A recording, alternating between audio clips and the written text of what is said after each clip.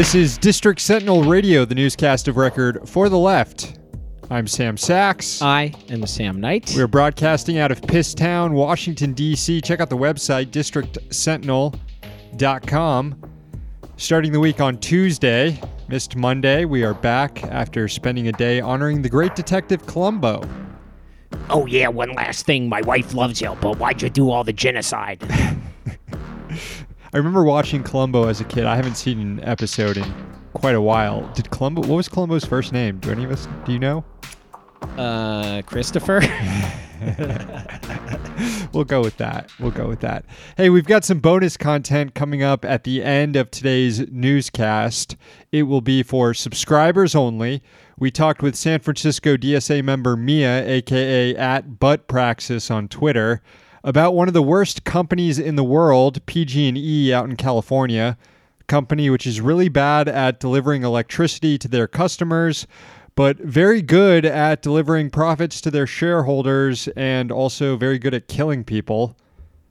We talk about why the workers should take that company over. Again, that's coming up at the end of the newscast today for subscribers. If you want to listen to this full episode that includes that interview, go to patreon.com/District Sentinel, subscribe, $5 a month, and listen to the latest episode. Workers and the state. Yeah, municipalize the company. And also, workers should run it. You may have heard of PG&E from reading the headlines about all the blackouts in California last weekend. That was them. Yeah, it's a fun interview. If you want to know more about that topic, tune in at the end of today's newscast. Debate night in America.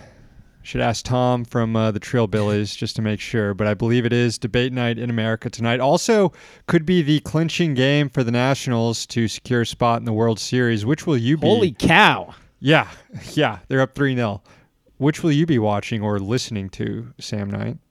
Oh, I would like to say that I will be watching the baseball game, but I will, in fact, be watching the debate. Yeah, I'll flip back and forth between the two, but I really got to check in on Bernie and see how he's doing. Saying that out loud makes me really hate myself because here we have a local team one game away from the World Series, and I'll be watching some dipshit debate where the people I most agree with will be given like very little amount of time. Yeah, 12 people on stage. Nobody's going to have any time. I want to watch the beginning just to see how it starts, but I'm definitely going to get bored with it and flip over to baseball and see if they're about to clinch. As I noted on Twitter on my good account, Knight69420, I'm not sure what I'm looking forward to more, the possibility of Biden shitting himself on stage or the possibility of people heckling Tom Steyer. There is no reason this man should be on the stage tonight, but he will be on the stage tonight. And I really hope someone is in the crowd and tells that billionaire piece of shit to sit down and shut the fuck up. Why not both, is what I say. No reason why both shouldn't happen tonight. What's this note in the script about mutiny in the U.S. military? Well, according to a DOD press release that came across the old inbox this morning, quote, the Army and Air Force Exchange Service and the Navy Exchange have stopped selling vape-related products. What? This is... How will this stand? People have been talking about in the media, unironically talking about Trump maybe crossing a line with his own voters by taking away people's vapes, by coming after their vapes. Buddy, he's coming after the troops' vapes now. This could really hurt the president's already dim prospects of re-election. Honestly, the thought of troops vaping makes me want to become one of those Greatest Generation dipshits that are always scolding people for playing video games instead of dying on the beaches of Normandy. When I think of I just want to see old grizzled Vietnam vets who hand-rolled cigarettes and did hard drugs, just kicking the ass of people with Juul pods, troops with Juul pods today. Vape them if you got them, boys. All right, it's Tuesday, October 15th, 2019. Here's the news. The White House on Monday night announced sanctions against individual members of the Turkish government and other punitive measures in response to Turkey's offensive against the Kurds in Syria. The Treasury Department detailed the measures, which target the Turkish ministries of defense and energy, as well as the individual ministers heading up those branches. The actions block the ministers from access to any interests or properties they may have in the U.S. The administration also reimposed a 50% tariff on Turkish steel imports and also called off all negotiations on a trade deal with the country. NATO members sanctioning each other. You unironically love to see it. I honestly don't give a shit about NATO at all, but I remember, I guarantee you there is a healthy crossover among people who are 100% behind sanctioning Turkey, a NATO member, and people who are flipping out that Trump is destroying NATO. Either way, as I said, unironically love to see all of it. Congress returns to session this week, and they're looking to level even heavier punishments against Erdogan for his heavy-handed offensive. There are a couple of competing proposals supported by both Democrats and Republicans, of course, who are opposed to Trump's decision to pull U.S. troops out of northern Syria, which gave Turkey the green light for the invasion. One measure supported by Senators Lindsey Graham and Chris Van Hollen would target the Turkish military and Turkish banks with sanctions. It would also freeze assets belonging to President Erdogan and members of his cabinet, as well as cease the sale of U.S. weapons to Turkey. So just to update, President Trump, who has generally increased U.S. military strikes and expanded the U.S. military footprint around the world, decided to pull U.S. troops out of northern Syria, who had been stationed there as a buffer between the Kurds and the Turkish military. He did that knowing full well that Turkey would invade. Turkey invaded, so now the administration wants to sanction Turkey, a NATO ally. Meanwhile, Congress, which opposes any effort to send troops back home from anywhere, is very mad at both Trump and Turkey and wants to pass legislation to return U.S. troops to the region and also sanction Turkey. My mom texted me a few days ago asking me about all this, asking, who are the good guys here? The answer was very simple. There are no good guys. Well, the Kurds. Your answer sort is of. a little wrong. I could be overly cynical here and be like, Kurds cooperating with U.S. Special Forces and CIA and empire building aren't exactly good guys either, but maybe on the ground Kurds. I guess. I mean, the people on the ground there. The Soviet Union took assistance from the U.S. too around World War II. From what? Oh, well, yeah, but that was a different U.S., I'd say, but sure. A different war. Anyway. Interesting topic for an entire show. Which we... But we're just going to flippantly throw it out here at the end of this news update. We'll kick the can down the road on that one. There could soon be an inquiry into one of the most powerful couples in Washington, nay, the planet. The top Democrat on the House Transportation Committee is calling for an investigation into Secretary of Transportation Elaine Chao, specifically to look at claims Chao is playing favorites with constituents from her home state of Kentucky, which is also, of course, home to Senate Majority Leader Mitch McConnell, Chao's husband. Congressman Peter DeFazio today wrote to the DOT Inspector General asking for a probe. He noted, quote, I would expect Secretary Chao to meet with individuals from her home state more regularly than others, but the sheer volume is troubling. 1/4 of all Chao's meetings have featured Kentucky residents. That's according to a report last week by Politico. Hey, Kentucky is the most populous state in the country. What do you expect?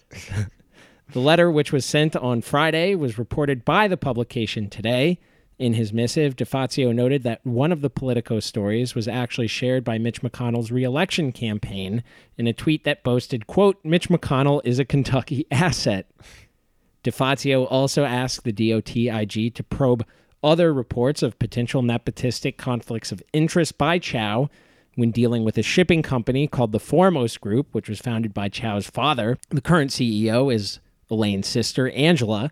As Secretary of Transportation, Elaine reportedly has attempted to forge connections between the company and the U.S. government, as the New York Times reported in June. And as the company's name gives away, it is the Foremost Group. It is indeed the foremost of the groups. Officials at the agency hit out at DeFazio for asking the Inspector General to act. They told Politico, anonymously of course, that DeFazio's accusations are, quote, politically motivated and intended to waste time. The agency said, while the department will always be cooperative and responsive to appropriate requests, DOT looks forward to a prompt and final resolution of these questions. Now, of course, if DeFazio's request is denied by the agency watchdog, he could push to conduct his own investigation as House Transportation Committee chair. Knowing how long it has taken Democrats to come around on impeachment, this will probably occur sometime after the 2020 election if it happens at all. I like you throwing some stank on that DeFazio pronunciation. DeFazio! DeFazio! News out of the Senate, where Senator Richard Blumenthal announced plans to introduce legislation to make journalists a protected class. Please spare me. Blumenthal's bill would make any violence or threat of violence against a journalist a federal crime. It would carry with it mandatory punishments, like any attack causing bodily harm will be punishable by 3 years in prison, seriously bodily harm, 7 years in prison.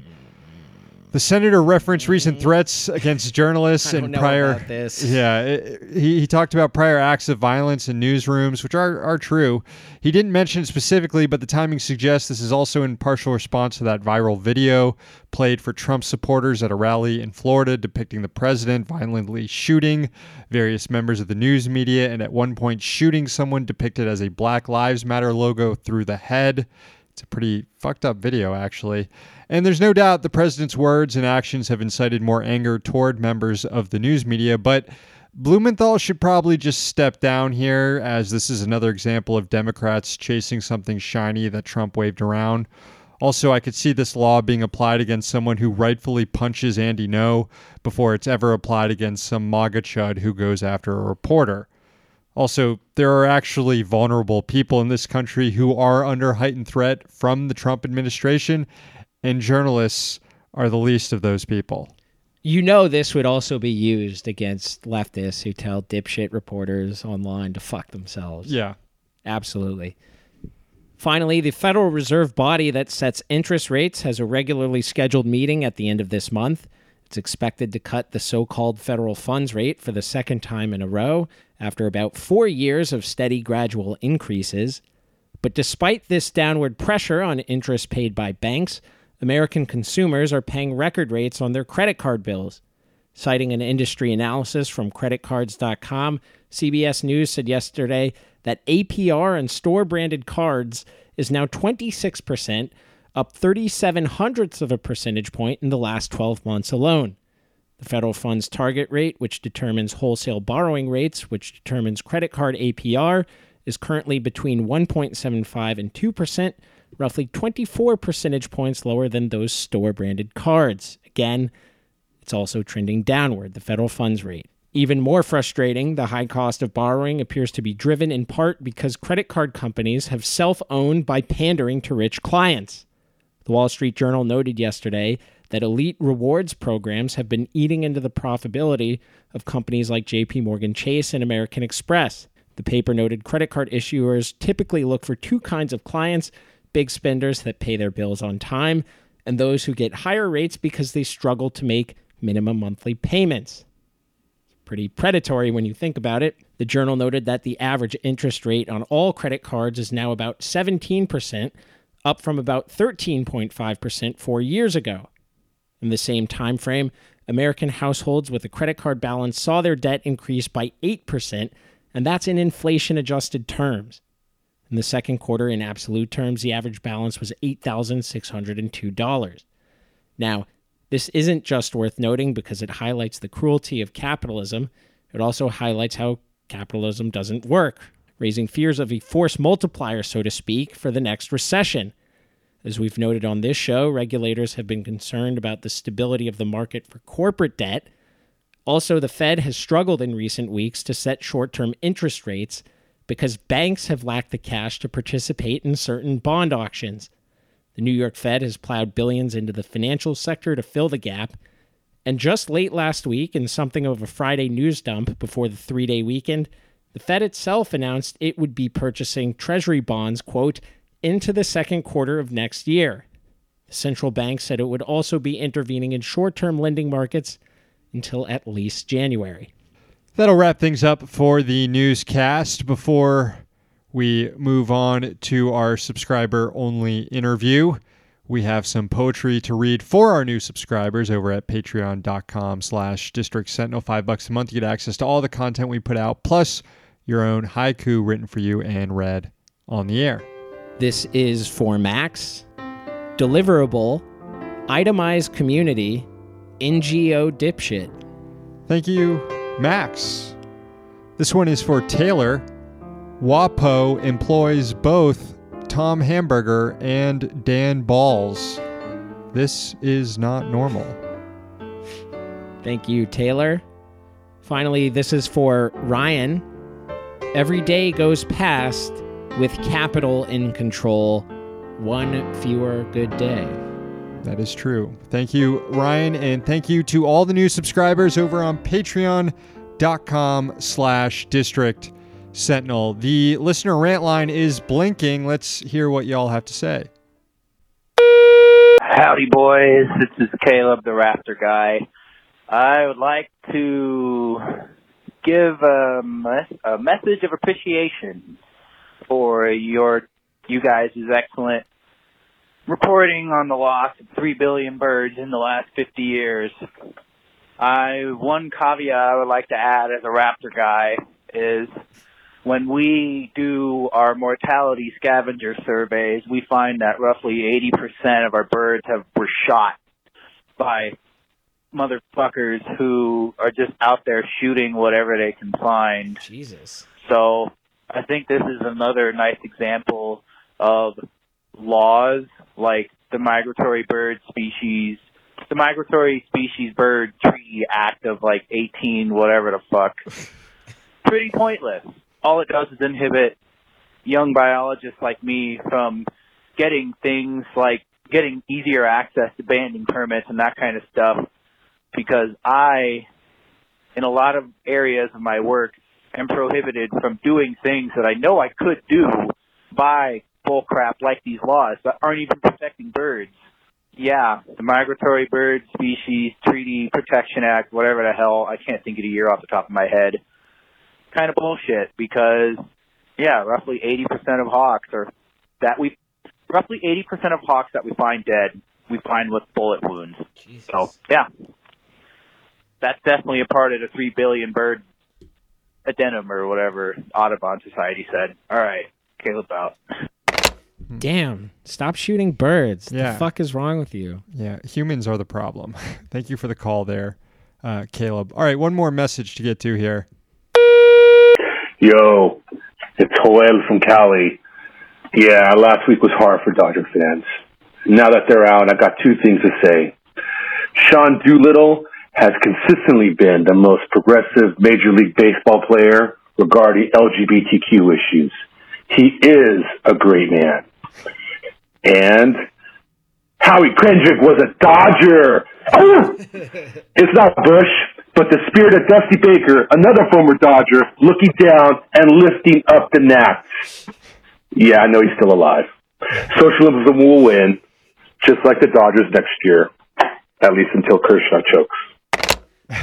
Not only is Dusty Baker still alive, I think he's looking for a job because he couldn't take the Nats job. Well, I think he was done pretty dirty here in Washington, honestly. Okay, fair enough. I don't know enough about it. But maybe not, considering here they are, one win away from going to the World Series without him. There was talk that Dusty would go to Philly in recent days. He'll be reunited with Bryce Harper. Yeah, that could happen. Anyways, thanks for the call, Joel. Good to hear from you. And yeah, Sean Doolittle is good. Agree with that there. Yeah. His wife is a DSA member. Really? Right here. I did not know that. Wow. Yeah. Call the rant line, 202-684-6108. Leave that message. We will play it on air. Okay, as I mentioned at the top, we have some subscriber bonus content to get to right now. An interview on the situation in California and their deadly utility company PG&E. If you're not a subscriber, here's a little preview of our conversation with Mia, aka at Butt Praxis. But it talks about the history of PG&E and how we in Northern California have suffered under them, and the plan to get public and worker ownership of PG&E. You know, like Sam. Which one? Sam. Oh, yeah. Just say Sam. Sam Just Sachs. Yeah. Like one that Sam said, it is a lot like health insurance. It's a lot like healthcare. And I mean, like, and all these things are just rent seeking, right? Anytime that you're attempting to make a profit off of things that people need to live, that's rent seeking. Yeah. But it's like healthcare in that it doesn't make sense to try and extract a profit from this, right? The only way to make a profit from these things is to give people the worst service possible. So they should be publicly owned. They should be worker owned. And PG&E actually employs a lot of union members anyway. So, you know, hopefully it should be a really easy transition to, you know, you can the workers keep their jobs. If anything, you're going to need more workers because there's going to be more work for them to do, making these things safe, undergrounding these things. Less money for dipshits to go off to wine country and Right. And sip the cab while they plan to shut off power to fucking millions of people. Basically, the idea is to replace the dipshits with a publicly elected board that does not make profit. Thanks again to Mia. To listen to the full interview, go to patreon.com/District Sentinel and subscribe for $5 a month. That is the show. We are back tomorrow. We're in DC, so you don't have to be.